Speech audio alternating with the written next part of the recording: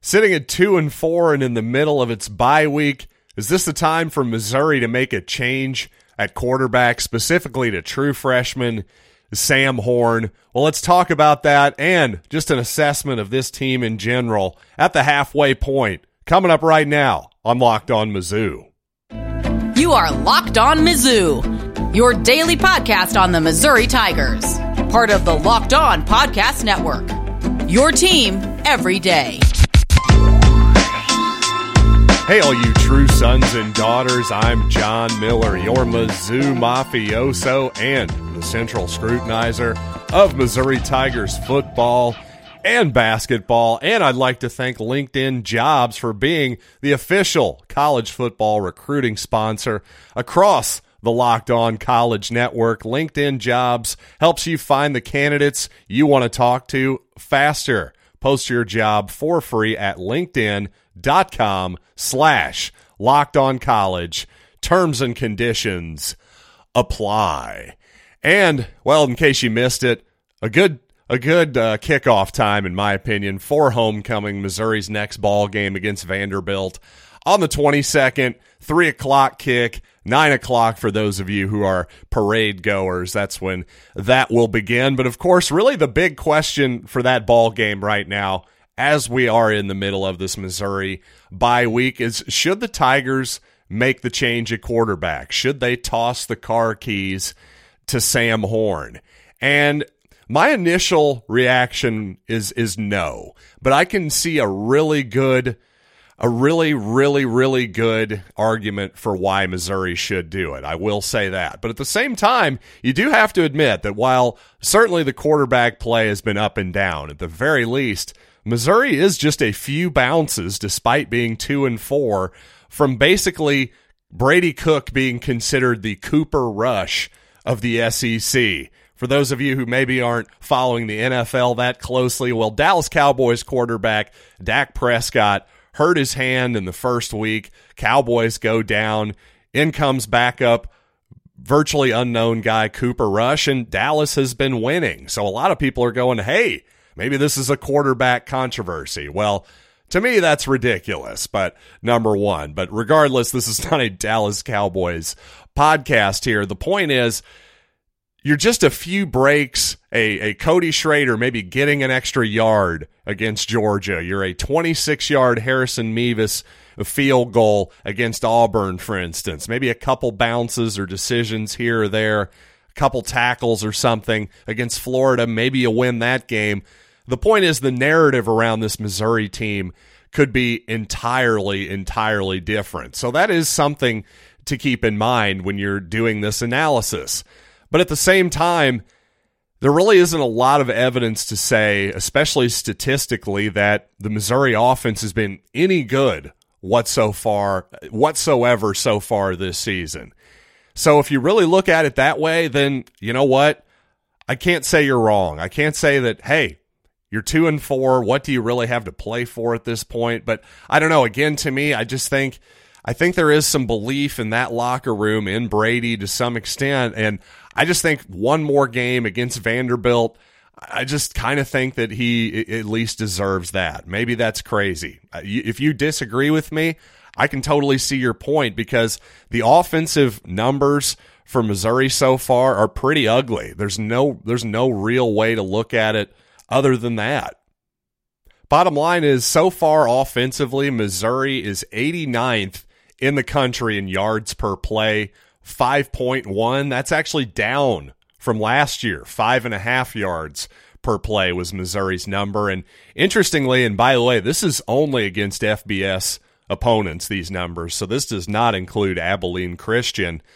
6.3 yards per play at home for Missouri. That includes Georgia, obviously, versus 4.3 on the road. That is an incredibly stark difference of 2 yards per play so far for Missouri at home versus on the road. And really, when you look at it, Missouri, basically, if they can't hit some big plays on a drive, it's just really hard for them to sustain anything because their efficiency, their success rate, whatever you want to call it, their ability to move the chains, let's put it as simply as we possibly can, and to stay on the field, it's bad. They're in the hundreds. There's only 131 FBS teams. All the stats I've seen have them about 100th to 110th in terms of efficiency. Now, their explosive playability is actually pretty good. They've hit some big plays, but again, that's really tough to rely on over and over again, and that's obviously hurt Missouri offensively.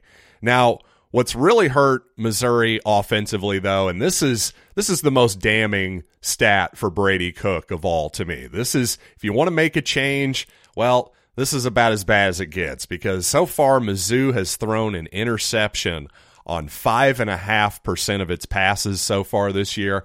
That's 123rd in the country. Now, that includes a Jack Abraham interception as well, but still, against Kansas State, but still, Brady Cook so far with 6 interceptions, obviously 2 big ones against Florida. You know, that's a tough thing. That really is, because if you're not going to be efficient and move the ball, move the chains consistently, although there was quite a bit of that against Florida. I thought maybe Cook overall, if you take away those 2 interceptions, which you obviously can't, those are back-breaking plays, but you take those away, I thought there were some moments and some signs that Missouri and Cook can actually move the ball through the air against what is obviously not a great Florida defense. I'll give you that. But still, despite all of these bad numbers, my instinct just tells me, give it one more game with Cook. I don't know why. It just, something tells me that just stick with him for one more game. Probably because, part of it is because this is a total guessing game here, but I just don't know that Horn's ready yet. I tend to think if he were kind of blowing people away in practice and pushing his way onto the field, we may have seen it at least a little bit here, especially against Abilene Christian, where in a game where the Missouri didn't completely blow them out whatsoever, but still in the fourth quarter, you could have snuck him onto the field. You could have snuck him onto the field against Louisiana Tech over Jack Abraham if you really wanted to. And, you know, well, I think the sort of getting shell-shocked, if you will, behind a bad Missouri offensive line, the fear that a true freshman would maybe lose his confidence behind a shaky offensive line, you know, maybe that's a little bit overrated, because football is not quite what it used to be. I think back in the early 90s, my memory is that former Missouri quarterback Jeff Handy, who was a really talented young man, but behind, you know, just on a bad Missouri team, eventually just took too many shots, and it felt like by his senior year he wasn't quite the same guy. You know, Drew Lock, though, his freshman year, he took a lot of shots in 2015 too as a true freshman, and I just don't think that ruined his confidence. I think Drew ended up being the guy he was kind of always meant to be as a college quarterback, and possibly as an NFL quarterback as well. For better, for worse, I think that's who Drew was, and I just don't think that taking those shots as a true freshman really hurt him whatsoever. And if you think about it, too, if Horn is really going to be your starter, you know, you do have to wonder, how do you manage that red shirt thing, too? I think that's something to keep in the back of your mind, because you can always wait until the last 4 games, and if it really is as bad as it's been offensively so far and nothing has improved, to me, you can still wait till the last 4 games and have 4 full games of Sam Horn as a starter. So to me, push that decision off until the end of the season for now. And coming up, well, obviously the numbers are not kind to that Missouri offense. You know what? Surprisingly, to at least a lot of us, I think the numbers aren't quite as kind to the Missouri defense as you might expect to. So let's delve into that. But first, I want to delve in to LinkedIn Jobs. Because these days, every hire can feel like a gamble, and you want to be 100% certain that you have access to the best qualified candidates on the job market. Well, that's why you have to check out LinkedIn Jobs, because LinkedIn Jobs helps you find the right people for your team faster and for free. With simple tools like screening questions, they make it easy to focus on the candidates with just the right skills and experience so you can quickly prioritize who you'd like to interview and hire. As a small business owner, you've always got stuff to do, so why not give yourself the ultimate gift, which is more time? So LinkedIn Jobs helps you find the quality candidates you want to talk to faster. Post your job for free at linkedin.com/LockedOnCollege. That's linkedin.com/LockedOnCollege to post your job for free. Terms and conditions apply. Well, by every conceivable metric, the Missouri defense is drastically improved from last season. Just in yards per play alone, defensively, the Tigers are 32nd now nationally at 5 yards per play. That's down over a full yard from 6.1 per play last year. You know, actually, you look at the home and road splits for this Missouri defense so far, and by the way, again, this doesn't include Abilene Christian. 5.4 yards at home versus 4.7 on the road. So this defense has truly traveled so far, playing really well against some solid competition, obviously, in Florida, Kansas State, and Auburn. Obviously, the Georgia Bulldogs are going to factor into that home total a little bit. But you know what?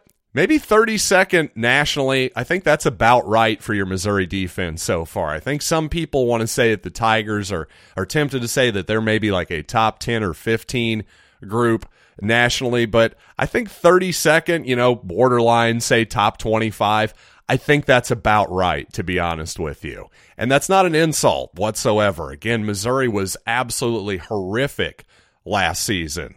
By the way, there's another good stat. You think, there's yards per play is obviously helpful. Can be a little bit skewed if you happen to run a lot of short yardage or red zone type situations, goal to go type rushes in a game. So that can sometimes be skewed a little bit. So actually The Athletic has an interesting statistic that I caught on to recently, and it's actually really simple. It's called stop rate defensively. So it means this: how often, every possession, what happens defensively? Did you either get a turnover or did you force a punt, essentially? That's a stop.